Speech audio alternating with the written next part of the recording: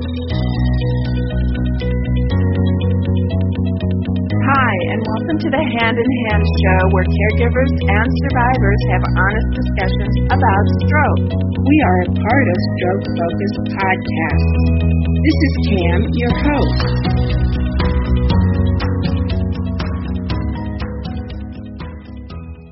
Tonight I'm here with Mark Vega, an attorney and a stroke survivor.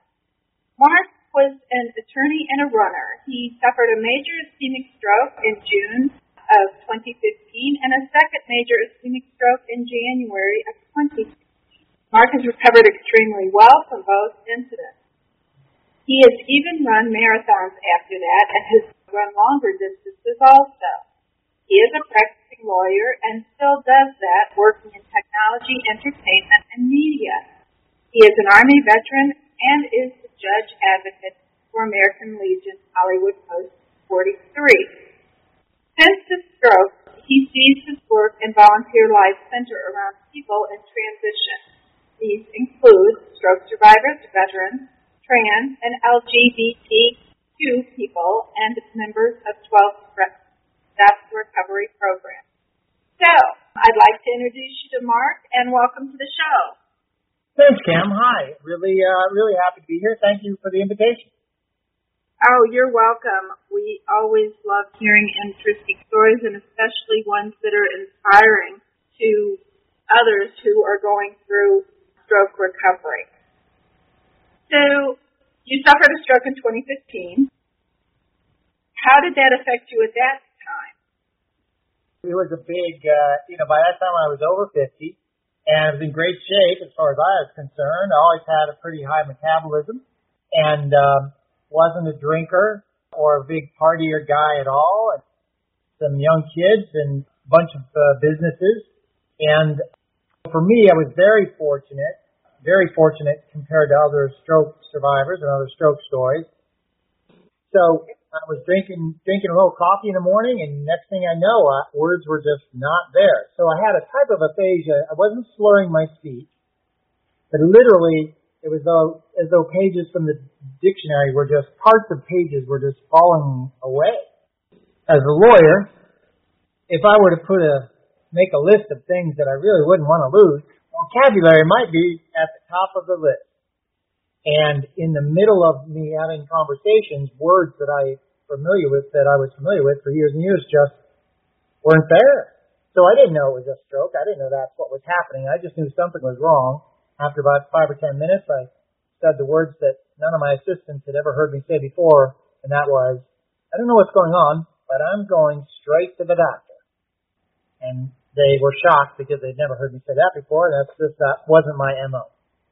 So that was the biggest, oddest thing, was I didn't know what it was. So I didn't know what it was. I went to the doctor. He didn't know. Do you have a stroke? I don't know, but it's happening. It was still happening. By the time I get to the doctor, drove myself there, I'm able to speak with him just as I'm speaking with you now, and I'm describing doctor.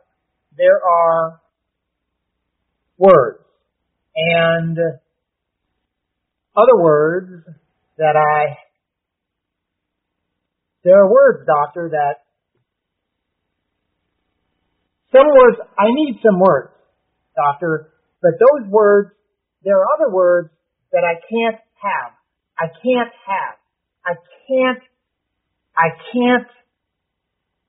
Doctor, the dictionary, words are disappearing. So it was something like that. I don't mean to make light of it, Cam, but I'm just trying to illustrate to you that's kind of what it was like. And while it was happening, I heard the words disappearing. Wow. So that was the physical attribute of what was the stroke. Ultimately, it took more than 24 hours after that moment in time, and a dramatic, silly story about different hospitals and running out of the hospital, all kinds of stuff, before eventually, 24 hours after that, the doctor, a neurologist at Cedars-Sinai, got my data, got my information, sat me down. Mr. Vega, you have had a major stroke, a major ischemic stroke. Wasn't hemorrhagic, ischemic. But something happened to the flow of your brain, flow of blood to the brain. You had a major stroke. I find this interesting because a lot of people, when they lose their words, other people can't understand them, and then they don't understand why someone's not understanding them. Because they think they're fine, but you knew you were losing your words, and you knew there was something wrong. So to me, that's kind of backwards of what I've heard from other people about how they, were talking. They thought they were making sense, and they weren't. Nothing. So you kind of recuperated from that. You had a little bit of time there, and you were feeling good again, and then you had the second one. Right. That's right. So after getting into the hospital and having an MRI, and literally I broke out of one hospital because they weren't giving me answers, and I literally just tore off the electrodes I just put my clothes back on and walked out the hospital door and called my doctor. Doctor, these guys don't know what they're doing, or at least they're not giving me answers. What should I do? And when he realized I was walking down Sunset Boulevard, about 24, by that point it was about 24 hours after this had happened. And he said, are you telling me, where are you right now? And I said, I'm walking down Sunset Boulevard. I left. These guys don't know what they're doing. He said, wait, you're not in the hospital anymore. No, I'm not in the hospital. I just left. He said, okay, I think you had a stroke. I need to get you to Cedars-Sinai right now. You got to call the emergency room. You got to do this, that. I said, okay, fine. They put the phone down and call 911. So I called 911. Then I didn't know what to say. And so I called the doctor back. I'm like, what do you want me to say? Like, what do you need me to do? So it wasn't, in that moment, then, Kim, it wasn't just that my words had escaped me. It was that detriment was still happening. So I was still poking around and searching for words. It was as though I went from a great speed typist to I was like hunting and poking and pecking, like trying to spell the words, right? But aside from that, I realized whether I was excited or overwhelmed or I was in shock, I didn't know, but I could tell something else was wrong because I couldn't understand. The doctor just told me to do something, and it was very simple instructions. I hung up on him and called to do it, and I couldn't figure it out. So he got me into Cedars, or I went to Cedars. I busted into the neurologist's office, and of course here I am. I'm an articulate lawyer who apparently just had a stroke at another hospital. Busting in the door, the head neurologist at Cedars-Sinai. The Cedars-Sinai neurologist thinks, rightfully so, he said, okay, this must be a setup. Maybe it's a hidden camera TV show. I don't know. But certainly, I got to do something. You can't have a lawyer bust in and say, I think I had a stroke. Help me out. I don't know what's going on.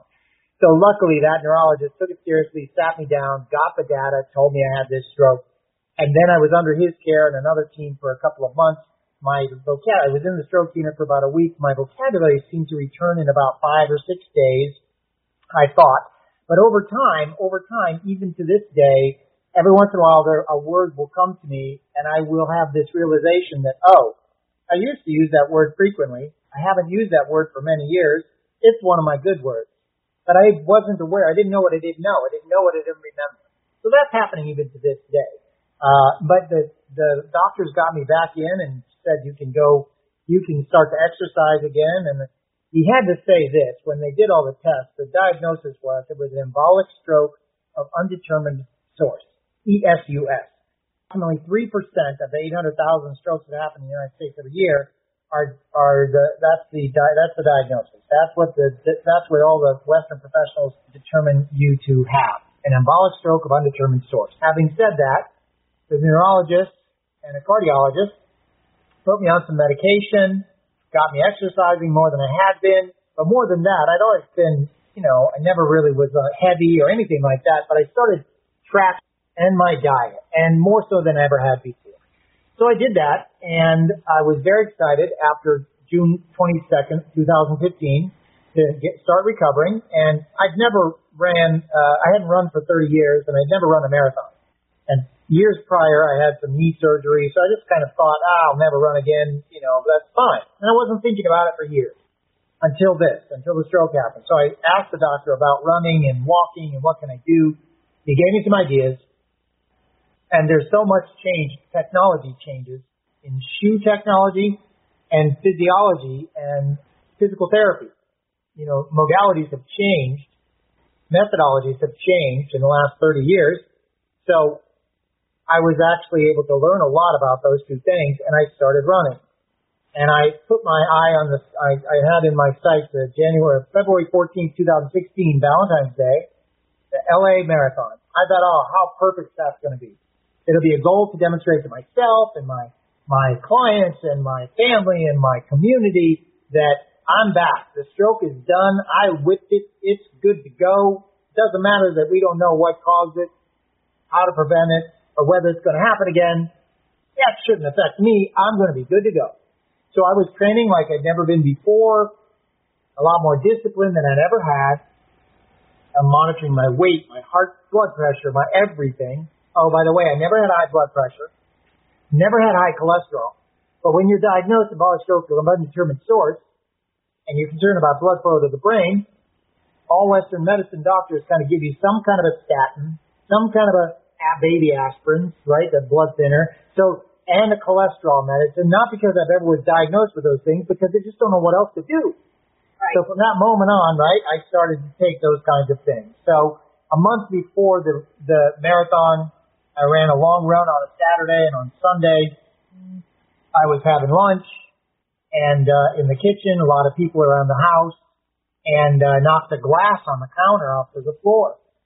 I knelt down to pick up the glass, and I looked down to my hand to pick up the glass, and my hand was not controllable somehow, and then both hands were not controllable, and I realized I couldn't stand up. I was up kneeling down, and I was just trying to pick up the glass, and I just knocked glass on the water. I wanted a glass of water on the floor. That's no big deal. But I couldn't move, and it didn't feel exactly like a funny bone, but I was kneeling down, and I just couldn't get it together. Luckily, though, family's in the house, so I yelled out to my daughter, Evelyn. At the time, they were 11 years old. Evelyn, hey, baby, can you come in here a second? I dropped something in the kitchen. Can you help me out? But what Evelyn hears me say is, so she comes in the kitchen, Dad, you are such a goofball. And she walks away. Well, thank God that was her reaction, because she wasn't afraid of anything, right? She's like, oh, just Dad, goofing around on the floor, blah, blah, blah, blah, blah, right? Thank goodness. But my wife, she comes down the hallway, sliding into frame with her phone at her ear, just like the old Risky Business movie, right? Remember when Tom Cruise slid through holding a hairbrush as though he's going to sing? She slid right into frame, and I'm looking at her right into door frame. She's got her phone in her ear. She comes over to me and says, Mark, shh, be quiet, don't say anything. I think you had another stroke. So my wife's finally happy that the paramedics aren't freaked out. So then I quiet down, I get in the ambulance, and we go to Cedars. They do all the tests again. Sure enough, unfortunately, same diagnosis, embolic stroke, undetermined source. Other side of the brain, twice as big as the first stroke. No apparent impact on my vocabulary, but the aphasia was more familiar from aphasia. You get proper enunciation and control the muscles inside the mouth. But within 12 hours, within 12 hours, it felt like I'd come back from in the cold. You know, when you ever go into the cold in the snow and you're skiing for a couple hours and you come back in and you take you can't. It's like the blood's not circulating. Well, it took 12 hours or so, or 24 hours. By that time, though, everything was kind of okay, and I could move. I was grateful. I acknowledged. I knew that I had another stroke. I was so grateful that as far as I could tell, from an ambulatory perspective, I could move. They didn't want me to move fast. They didn't want me to. The blood doctor came in. I didn't have a hematologist before then after the first stroke, but after the second stroke, he didn't want me to do anything. No marathon, no movement. No exercise, no nothing. So for probably 2 months, for 8 weeks, I really was restricted to do about as little as I could, possibly even movement, because they just didn't know. They didn't know it was going to trigger something else. They just didn't know. So that was the difference between the first and the second. The success story, though, is I'm in the doctor's office a couple of months in the neurologist's office, and I'm like, I didn't get to do the marathon, man. That was the whole point, right? Remember, I was training. And now it's even more important. Now that there's 2 strokes, it's even more important to me. I want to finish the marathon. I want to run. I mean, I don't know if I'm going to do 100 of them, but I want to do this. I think you can do that. Good. When do you think we can do this? He said, by the end of the year. This is 2016. Stroke happens January, and he's talking to me about this in May. In May or June, and I said, well, when in the end of the year? He said, in the last quarter. I said, okay, so November, December? He said, yeah. I said, so November? He said, yeah. Okay. Right there in his office, I pulled up my phone and looking, you just searched for marathons in November. And the first one that pops up is New York City. New York City is the biggest marathon there is, most globally famous. You can't just get into the New York City Marathon. You have to qualify. You have to do all kinds of stuff. But it was November 6th, 2 days before the election of 2016 upcoming. I say to his doctor, what about November 6th? Is that okay? He said, yeah, I think you'll be fine. You know, let's stay in touch and you follow the regimen and you don't train like a crazy person. I think you'll be just fine. Great. So that, in my mind, that was it. So I decided I'm going to run a marathon. It's going to happen to be the biggest, best, most audacious marathon you can run in the world. It's often on people's bucket list for marathons, but this was my first. And I was able to do it. I ran for charity. I ran for the National Stroke Association, which means I had to get a bunch of pledges because you can't eat without, who knows? They didn't know if I just didn't want to stroke out. I ran the New York City Marathon in 2016, November 6th. I finished out, took more than 6 hours for me to do it. And as I'm coming across the finish line, I just started bawling my eyes out. I'm crying. I'm not running with anybody else, totally by myself. I'm just crying like a crazy man because it meant, in that moment, so much to me. And so I felt really satisfied that I'd accomplished something. And I thought it was a great way to put a bow on both strokes, thinking even though we don't know if I can prevent them or what to do in the future, at least this demonstrates to myself, mentally, physically, and to my community that I survived. And I could continue to survive, and I could carry that message of survivorship to others. An attorney, and you are practicing. What kind of attorney are you? I'm an intellectual property attorney, and intellectual property is covered by many things. It's patents and trademarks and copyright. For me, though, I'm not a patent lawyer, and I don't spend a lot of time with trademarks, so copyright underlies most of what I do. Copyright usually finds its life in the entertainment sector, making motion pictures and movies and television shows and music, for example, but it also covers licensing in the information technology universe, IT, right? So that's software developers, the software like Zoom, the platforms that we're using right now. So I represent a lot of developers and people in technology, and then I also represent a lot of people in entertainment. And I've been doing it long enough now, so mostly I represent financiers of one sort or another, though I do have a handful of directors and writers that I still take care of over time. So how has the stroke affected your ability as an attorney? I think I feel really grateful and blessed because I don't know other stroke survivors exactly like me, but I'm sure they exist. Lawyers who have strokes are a little bit like unicorns, not because we don't believe they exist, but because they don't make themselves visible. Because as you can imagine, the brain injury, whether it's a traumatic brain injury or a stroke of some other sort, because it's the brain, you don't want to broadcast that somehow, your primary tool that you use professionally, your brain, has been impacted in one way or another, perhaps. And lawyers just seem to be really reluctant to self-identify as lawyers and self-identify as stroke survivors. I found a couple, and you can look them up online, and you'll see occasional news stories about them. But there are a lot fewer. There are very few who report it. But I'm confident that there are many more who actually do it. And the reason for that would be, and I do know some lawyers who are severely debilitated with strokes, and once they have strokes, they're no longer lawyers. Their world changed so much, fundamentally changed their existence, their day in and day out routine, that it was impossible to return to work, whether they were going to be a bricklayer or a lawyer. It didn't matter. That's how impactful the strokes were. But I'm certain there are many lawyers like me, thousands like me, who recover relatively quickly and almost completely. And certainly to the extent that there are attributes that might show up occasionally, they're not going to be interfering with you doing the work. What it did for me, though, was it allowed me, I didn't understand stroke. I didn't know stroke from stroke. So I immediately slowed everything down. So after the stroke in June 2015, went back to my office and I slowed everything down. So I got rid of a handful of clients and other transactions, not because I had a stroke, but I was just changing everything. So I slowed everything down, and at the same time I made my world small. And it was very, very helpful to do. Because once things slowed down, and I didn't have to worry about running a handful of businesses, just a couple, and I didn't have to worry about having dealing with the number of employees or partners or collaborators, everything got very small.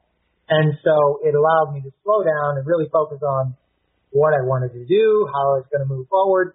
And because the doctors didn't have a great explanation for me, nobody could say, oh, Mark, if you had a stroke because of these three things. Just cut out these three things and you'll be fine. I didn't have that. So I didn't know what really to focus on. So I went inward and I started doing a lot of things, including a lot of, I did start to run more, right? I started to run, and that gave me a kind of a chance to meditate a lot more. Through the process of running and while I'm running, and I covered thousands of miles and lots of hours to do that, but also let me go back into, textbooks and sources, knowledge sources. So I started looking at philosophy, I looked at religion, I looked at science, I looked at the entire self-help universe from when it started till now. Like, I looked everywhere. And I did find that by doing that, by slowing things down and making things smaller, I was allowed to establish a real firm footprint of how to operate. Now, I know, Cam, you asked me about lawyering and how did it change your practice, and that was a little bit like you asking me, what time is it, Mark? And I just told you how to make the watch. But this really is the answer to the question. So I knew I had to continue practicing law. Not practicing law was not an option. I also knew, and this was fantastic, within the first week when I was with the lawyer, with the neurologist, trying to explain what I know and don't know, the oddest, most interesting thing, that there are paragraphs in, I do a lot of transactions. I go to court sometimes, that's litigation, but I do a lot of deals, a lot of transactions. So I was concerned, like, oh my God, do I forget the transactions? But no, I could recite word for word by memory a confidentiality paragraph, or an indemnification paragraph, or the recitals that are customarily appear at the top head, the front end of a contract, or the net profit concept, how to define profits, who's going to share what, how do you create an operating agreement for companies. So there are so many transactions and deals that I've done hundreds of times over the years, and none of those things, knock on wood, none of those things were effective. Like literally, I would go to call up a contract. They felt like good friends. It felt like they were good old friends. Like, woohoo, okay, that's all there. Thank goodness, right? So when I slowed things down and kind of had a minute, that's really what I was doing. I was diving into contracts and the steps of like, okay, what are these contracts? What are these? Okay. Oh God, I did this one last. Oh yeah, I just did one of these, did 20 of these. What does this look like? So I went through a very real inventory of basically a knowledge assessment for myself. Not because I didn't trust anything, but because I didn't know what I didn't know. I didn't know what I forgot. How could you know what you forget if you forget it, right? So when I went through that process after the first stroke, that gave me a tremendous amount of confidence. I was like, oh man, I am so grateful. Because while the vocabulary is slowly coming back, the concepts and the knowledge and the judgment calls were finely tuned. And they were in place. And after the second stroke, same thing happened. After the second stroke, I had to do even a greater deep dive into how to focus the work. And it was since that time I've reached out to many different lawyers from the American Bar Association to various state level bar organizations to really help understand how lawyers who've had strokes and survived strokes who are willing and interested in continuing to practice, how we do that. And really, for me, I could tell it was about encouragement more than anything else. So the lawyers that I have talked to, we weren't doing video interviews with each other, but the lawyers that I spoke with, we all were kind of shared very similar stories. So I'm very grateful for that. I agree with you about reassessing things and slowing things down. And I still do that today. If I things have to be very slow in my life and very calm.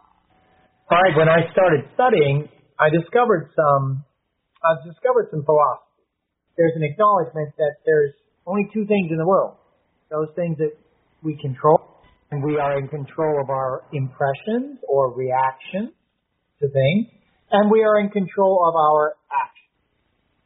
Everything else is just not our concern. So things aren't as they appear to be or as we wish them to be. Things are what they are. And that concept helped me to understand my own stroke scenario, and that really helped me to understand that. So, Mark, do you have any other pieces of advice you would like to share with our listeners? Go easy on yourself and really come to understand you're not in control of most things, but you are in control of your opinions and your impressions and the reactions we have. So when you get news that might otherwise, previously you might have thought, oh my God, it's terrible news. Well, it's up to you to receive that information and make it terrible or not.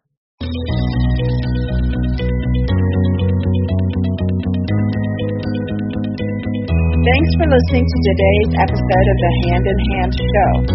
We hope you enjoyed it. If you would like to keep the discussion going, please join Stroke Focus, the social media website dedicated to stroke survivors and caregivers. Stroke Focus is StrokeFocus.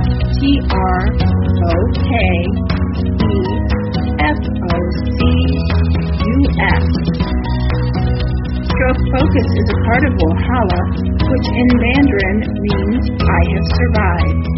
If you wish to be a part of the show or would like to be interviewed as part of the show, please contact us at contact@strokefocus.net.